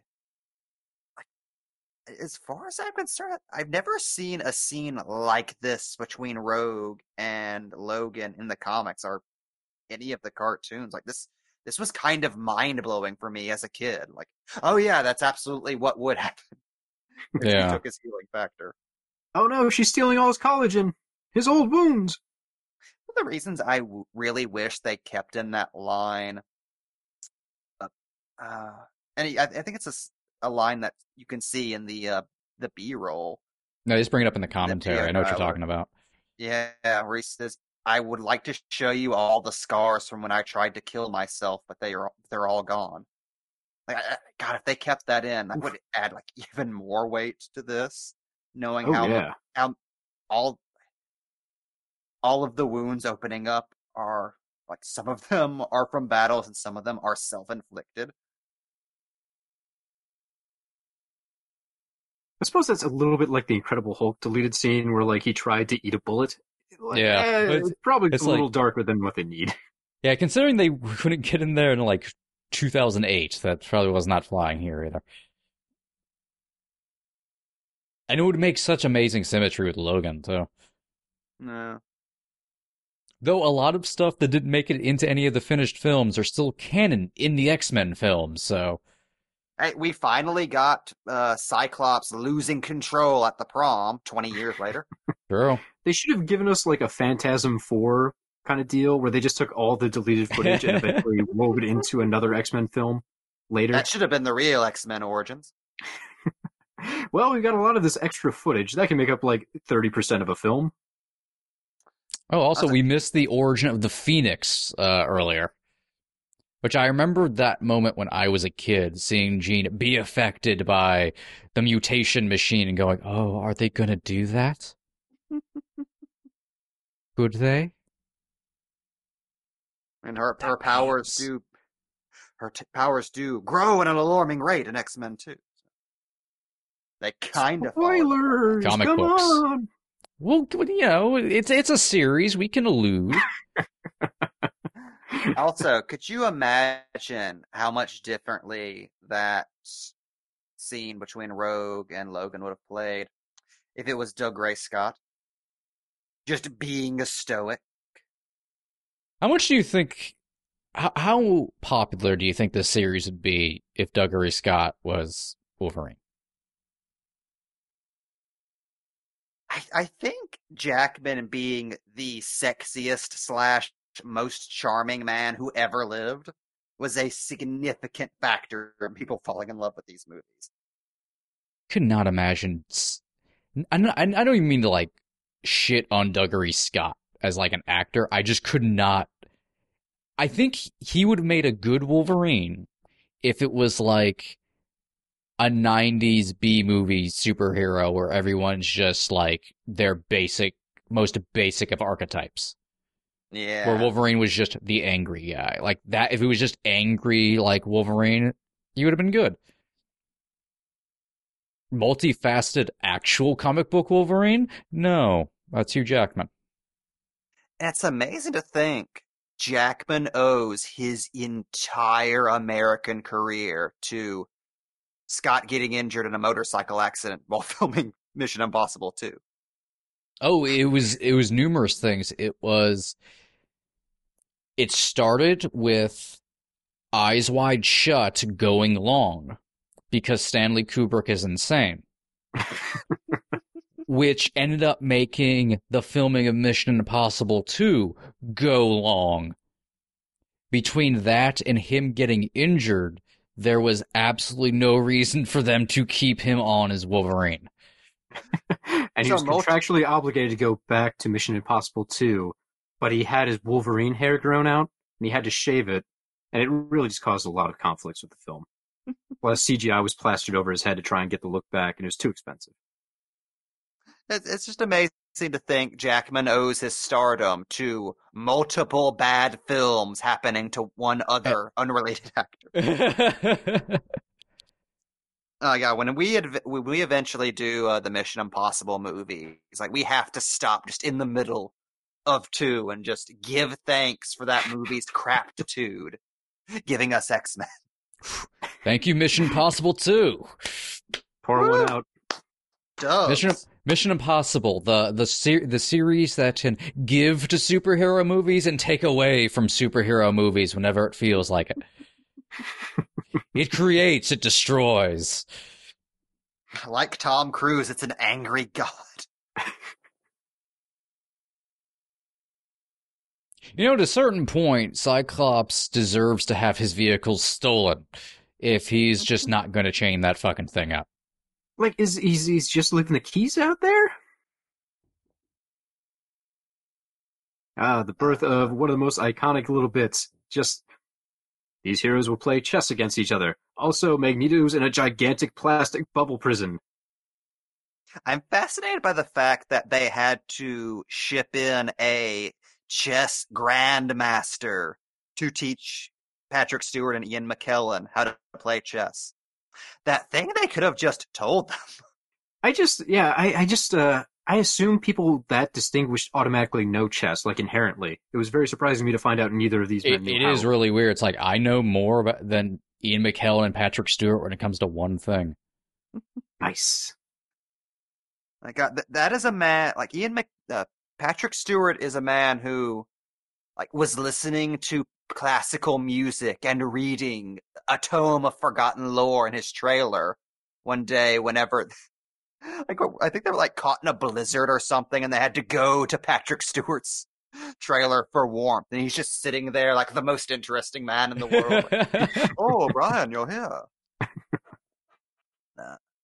Can you imagine anyone else's Professor X at this point? No.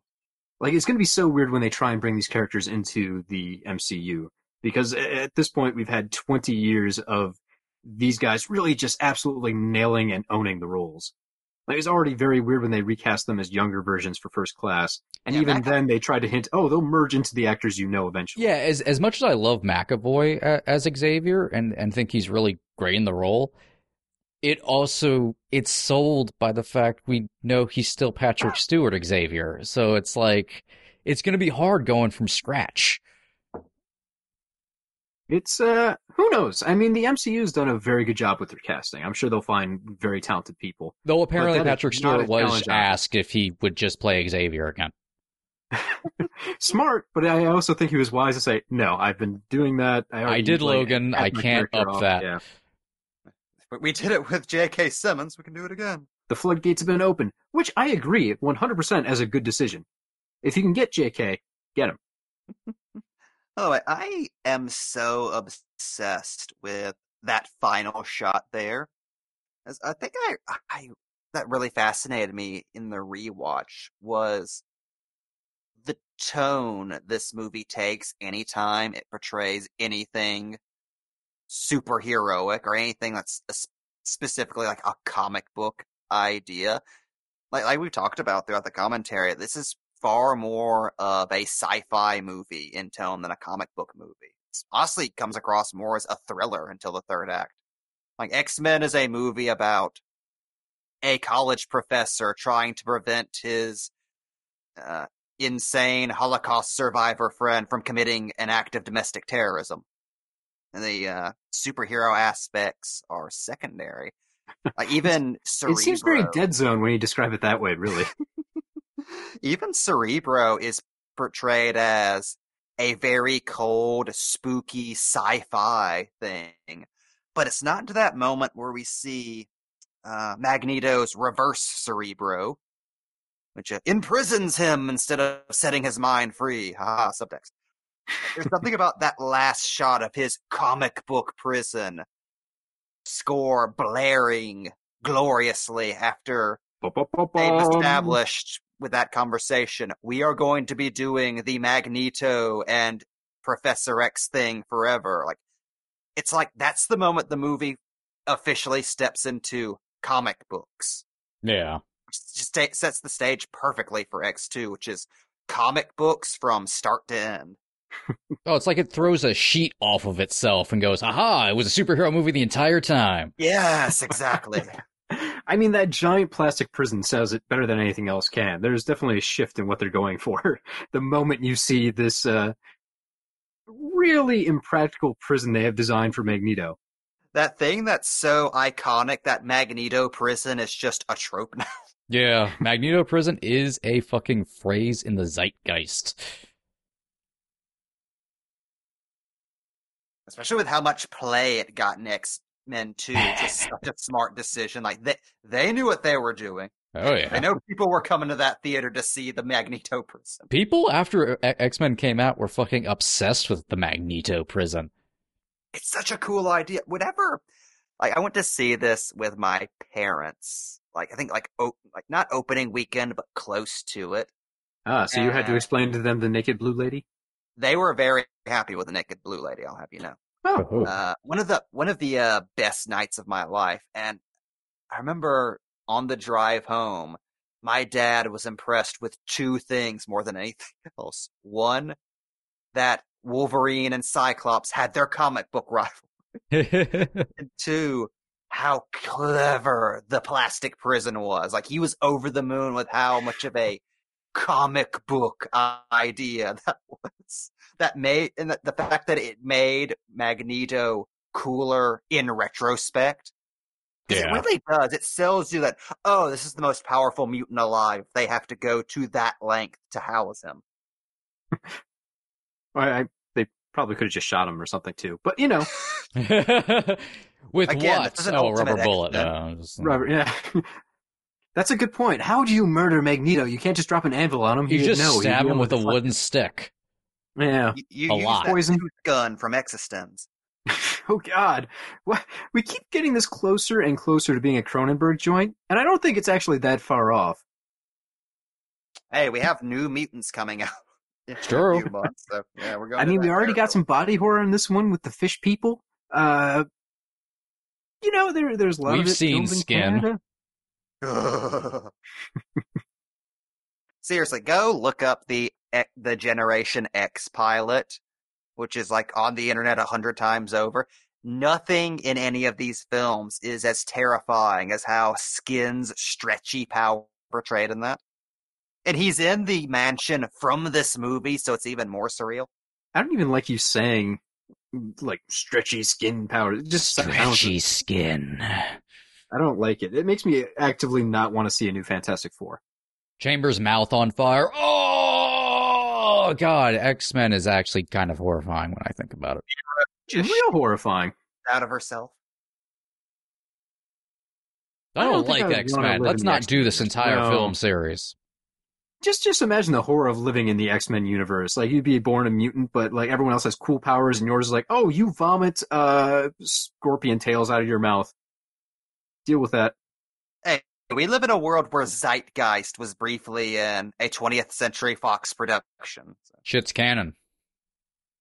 That weird character. Can I just take a minute to say how happy I am right now? No. We can talk about, like, X-Men shit on the clock, like I'm allowed. And we're doing, like, the entire series. I'm so happy. We've got like 20 more hours of talking about X-Men in front of us. I'm Oh, gonna God. wax so poetically, even about the bad ones somehow. Look, I really just did this because I wanted to talk about how I think Nightcrawler's pretty neat. That So- was pretty neat. Nightcrawler's pretty neat. We don't even do X-Men 2. You've gotten all of your Nightcrawler talk out. I mean, I got my main point across. I think Nightcrawler's pretty neat. We could do like 8 more movies to get that point dragged out, but I already said it. But don't you love how we get to come back around? Like, you get to talk about how neat Nightcrawler is, then we take a break for a couple movies, and then we get to talk about how neat Nightcrawler is again. Let me all remind you that Nightcrawler is pretty neat. I'm blue. Wonderbar. He's a Nazi, though. Like, he's probably a Nazi, right? Like, he's German. I don't Oh god, could think you that's imagine how the that opening works. of First Class? Where instead of panning from the concentration camp over to Kevin Bacon, it's fucking Nightcrawler in an SS uniform. Oh, it's Stop young ruining- Nightcrawler, too, so it's even weirder. It's Cody No. Scott McPhee. Yes. Nightcrawler's Just sipping pretty tea. neat. Don't ruin this Chocolate? for me. Duh. Let Nightcrawler be neat. Don't make him a Nazi. Let he did- Nightcrawler be neat. He does disappear into a hell dimension whenever he bamfs. Yeah, just briefly. His father may or may not be a demon. Yeah, that was always confusing. I forgot we do meet as Nightcrawler's father in First Class. Another Yeah, bit of right. character continuity they just don't bother really explaining. Well, You it's can because even figure it they out. realized, oh yeah, this is Where- Azazel. Where is it? Maybe we should say this for two. What is the parentage of Nightcrawler right now? How does that stand continuity-wise? It's the same. Okay. I just assume everyone's parents change like every 5 years when it's you have super parents. Hey, Claus Bedelt. No, he's Nightcrawler isn't like Quicksilver and Scarlet Witch. Okay. Is Now, Mystique still hinted at being related to him, or what's the deal with that situation? No, Mystique's still his mother. Okay. Now, what's far more interesting is the unused ideas for various X-Men parentages. Like, What if technically, her- according to Claremont, Nightcrawler's supposed to have two moms. No, Sabretooth's Wolverine's dad. And let's not even get into the fucking Scott Summers family. That third brother that may or may not exist. And that fourth brother that may or may not exist. Hey, I'm Vulcan getting- exists, whether we like it or not. The fourth brother, on the other hand, is Oh, up for God. debate.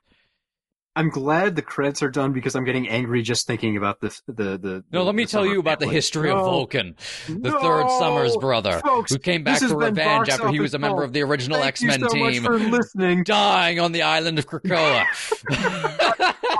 Man! And then we can get into Adam X the Extreme. No, The everyone shut real up. third Summers brother, if anybody wants to ask me, I have a pamphlet. His blood explodes. No, that sounds horrible.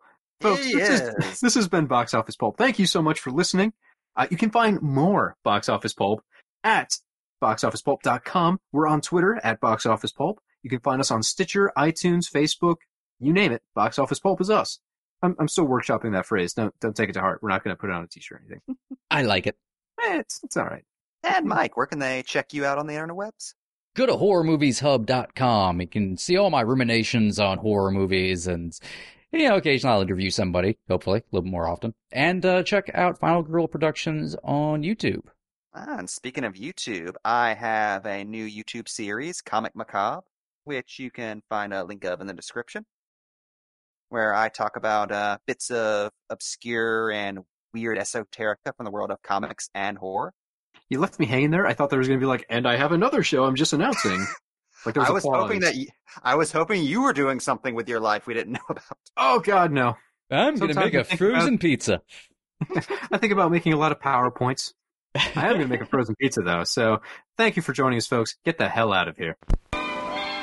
You get more out of life when you go out to a movie.